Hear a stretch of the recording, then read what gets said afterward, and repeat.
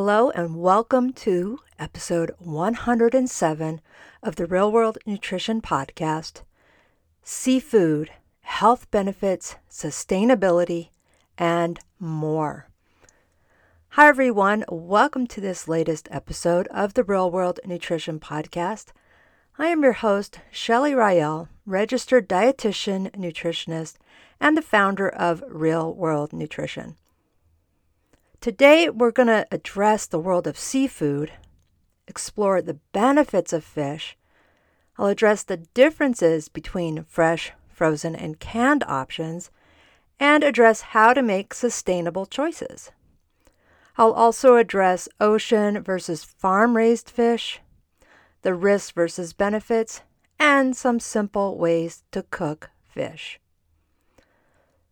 So as this is dropping, it is October, which is National Seafood Month. So I'm going to address the oceans or the farm to your plate and how seafood has so many health benefits and considerations for those who want to integrate this nutritious food into their diet. So first, what is considered seafood? When I say seafood, most people automatically think of finfish, but it is a vast and diverse category. So there's so many flavors and textures. So there are the finfish, then there's the shellfish, then there's the crustaceans. Those are what some people call the bottom feeders. And each type of these seafood bring a unique profile to our diet. But the nice thing about seafood, at least in my opinion, is that you can grill, broil, fry, or there's so many ways to enjoy the various forms of seafood. Now first, I must address the health benefits of eating fish. As my role as a registered dietitian nutritionist, I'm encouraging a variety of foods, including seafood. So the health benefits of including fish in your diet is varied. It does have a reputation as a lean source of protein, or in some cases, some of the fatty fish like salmon and mackerel are full of the healthy fats. So I'm going to take a closer look at these two things. So you've got the protein. Some fish is pretty much all protein, very, very low in fat, and others do have the higher fat content. So as I mentioned, omega-3 fatty acids. Now, these are unsaturated fats, particularly EPA and DHA, and it's a mouthful to not use those initials, so I'm going to stick with EPA and DHA. And these are renowned for their heart-healthy properties. And they are known to reduce the risk of heart disease by lowering blood pressure and triglyceride levels. And omega-3 fats have anti-inflammatory effects that may help alleviate symptoms like rheumatoid arthritis and other inflammatory conditions. Now, keep in mind, as I'm addressing omega-3s, in a lot of cases, they're finding that actual seafood consumption of these omega-3s have much better outcomes compared to the supplemental version. So I just want to encourage people to include seafood as part of their overall diet and primary source of omega-3 fatty acids. And then there's the vitamins and minerals. Fish is a rich source of essential vitamins and minerals. Vitamin D, it's one of the few sources of vitamin D in food, and that can help with bone health. And vitamin D is abundant in the fatty fish like salmon and mackerel that I already mentioned. And then B12 is crucial for nerve function and is especially important for those who are eating primarily plant-based or vegetarian-type diets. And then there's iodine and selenium, which are essential for thyroid function, which are also naturally found in seafood. So as I mentioned, the good source of omega-3 fats, I want to address this a little bit more. Certain fish varieties are your best allies if you're trying to boost your omega-3 intake. So I mentioned the fatty fish like salmon and mackerel, But sardines are also in this group, and these are prime sources of these heart-healthy fats. Salmon is renowned for being a generous source of omega-3. And it's not just the type of fish. We want to have healthier preparation methods like grilling, baking, or broiling, because that helps retain the omega-3 content much better than deep frying. Now, granted, I don't know if I've ever encountered deep fried salmon, but just want to address that because sometimes people go for more fish and don't realize that the fried fish is not the healthiest option. Now, I want to address fresh, frozen, and canned, and what's the difference. So understanding fresh, frozen, and canned seafood can help you make informed choices. Now, fresh seafood, in my opinion, there's nothing like fresh seafood when it's enjoyed at its peak. When I'm hanging out, vacationing along the ocean, along the coast, I am getting seafood every time because there's no comparison of having fresh fish when you're there. But we have to make sure that it is sourced appropriately and stored so it can maintain its freshness as best as possible. Now, if you aren't near the source, getting high quality fresh fish can be difficult. When handled correctly, frozen seafood can be nearly as nutritious as fresh fish.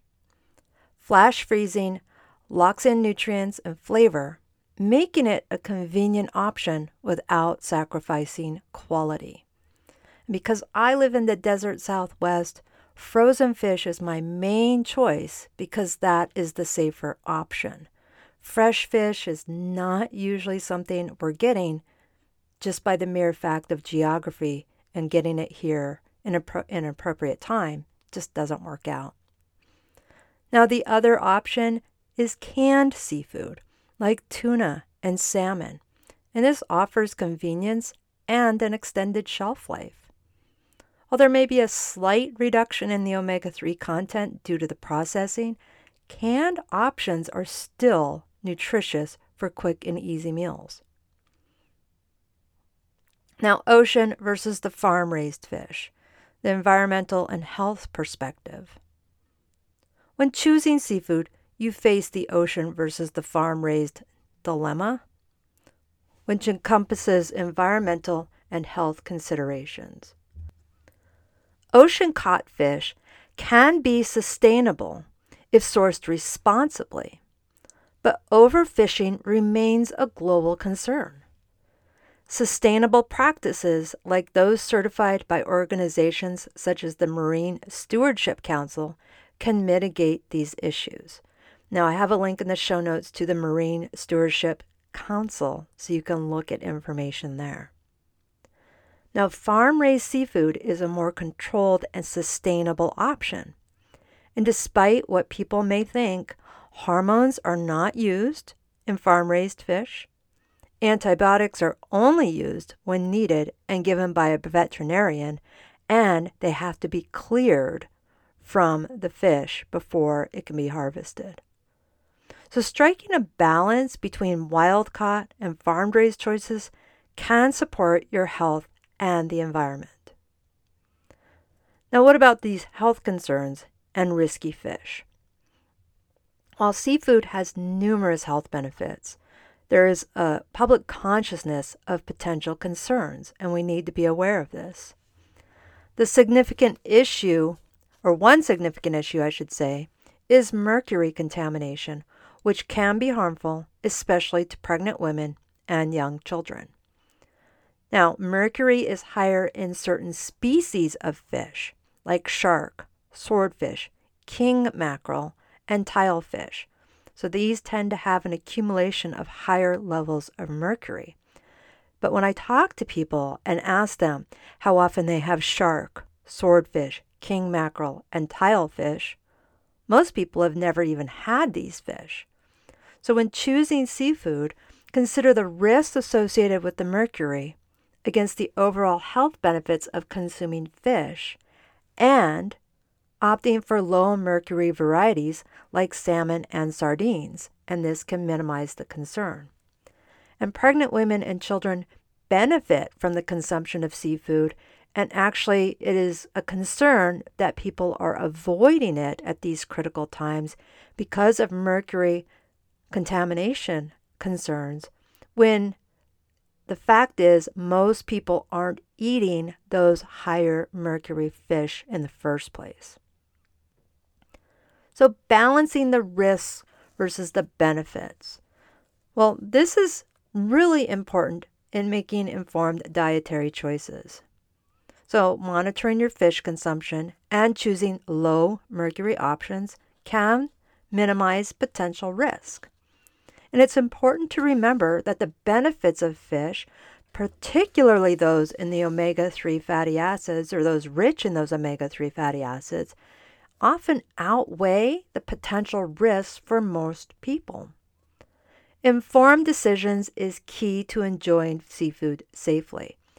Dietitians find in this environment, people are avoiding things out of concerns when those concerns are very, very minor. They're real, but they're very minor. And the risk is higher by avoiding the food that has the health benefits. So recommended amount of fish per week. Really, to maximize the health benefits of fish, the American Heart Association recommends consuming at least 2 servings of fatty fish per week. And that would be about 3.5 ounces of those servings, so 7 ounces a week. That provides a substantial dose of heart-healthy omega-3 fats. So by incorporating fish into your weekly meals, you can support cardiovascular health and have a variety of food. So sustainability. So for those interested in sustainability, there's resources that can guide your seafood choices. So organizations like the Monterey Bay Aquarium Seafood Watch and the Marine Stewardship Council that I already mentioned, both of these are linked in the show notes. They have valuable information and address certifications as it relates to seafood sustainability. Now, these resources can help consumers make eco-friendly decisions and promote responsible fishing and aquaculture practices. Now, one of the things, again, living in the desert Southwest, I have a lot of people who have concerns about cooking fish properly. And it's really doesn't need to be intimidating. There are so many ways to prepare seafood that each of them have a unique flavor to them. So grilling, I love grilling and even like cedar plank grilling of salmon. This gives it different flavors. Baking can help keep it moist and not dry out if you don't overbake it. And broiling can give you some crispy finish. Poaching can be something where it's really light. I use poaching for fish tacos. So I make the fish by poaching it and then cut it up for fish tacos. There's so many things you can do. Experiment with seasoning, herbs, sauces, marinades. There's so many rubs. I've got brown sugar, paprika, and soy sauce mix that I do for my salmon when I don't do the cedar plank. There's so many things. I'm not even going to start here on how to do this, where you can just look up a rub or a sauce for salmon or a topping for tilapia and how you can do that. So that's it with regard to addressing the sustainable seafood practices and getting more fish into your diet. So I want to encourage you to try something if you haven't done it in a while. I've talked a lot about the finfish, but also the shellfish and the crustaceans do also have benefits to them. So thanks for tuning in to today's episode of the Real World Nutrition Podcast. I hope you learned something valuable today. And again, I want to encourage you to head on over to the website. The Real World Meal Planning course is now open for enrollment. So It is open for enrollment, the Real World Meal Planning course, where I go into all aspects of planning your own meals, grocery shopping tips, how you can integrate your schedule, the kitchen tools you already have, and your personal dietary preferences into your meal planning, and how to save time and money in the process. So don't miss out on the enrollment period. It is limited, it is not open forever.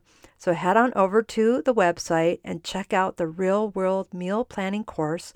And the link is in the show notes. And I encourage you to read over it, ask questions about it, and register today. It is ongoing, so when you enroll, you can come anytime you are available. You don't have to attend. There's no grading, and it's ongoing once you're in the course. So that just means when you're ready to jump in, you do it at your own pace, and I'll be there to support you along the way. And while you're over there, you can learn more about working with me and sign up or get your name on the calendar for a 30-minute introductory call with me so we can talk about you reaching your health, wellness, and nutrition goals today. That's it for today. Thanks for listening. Bye for now.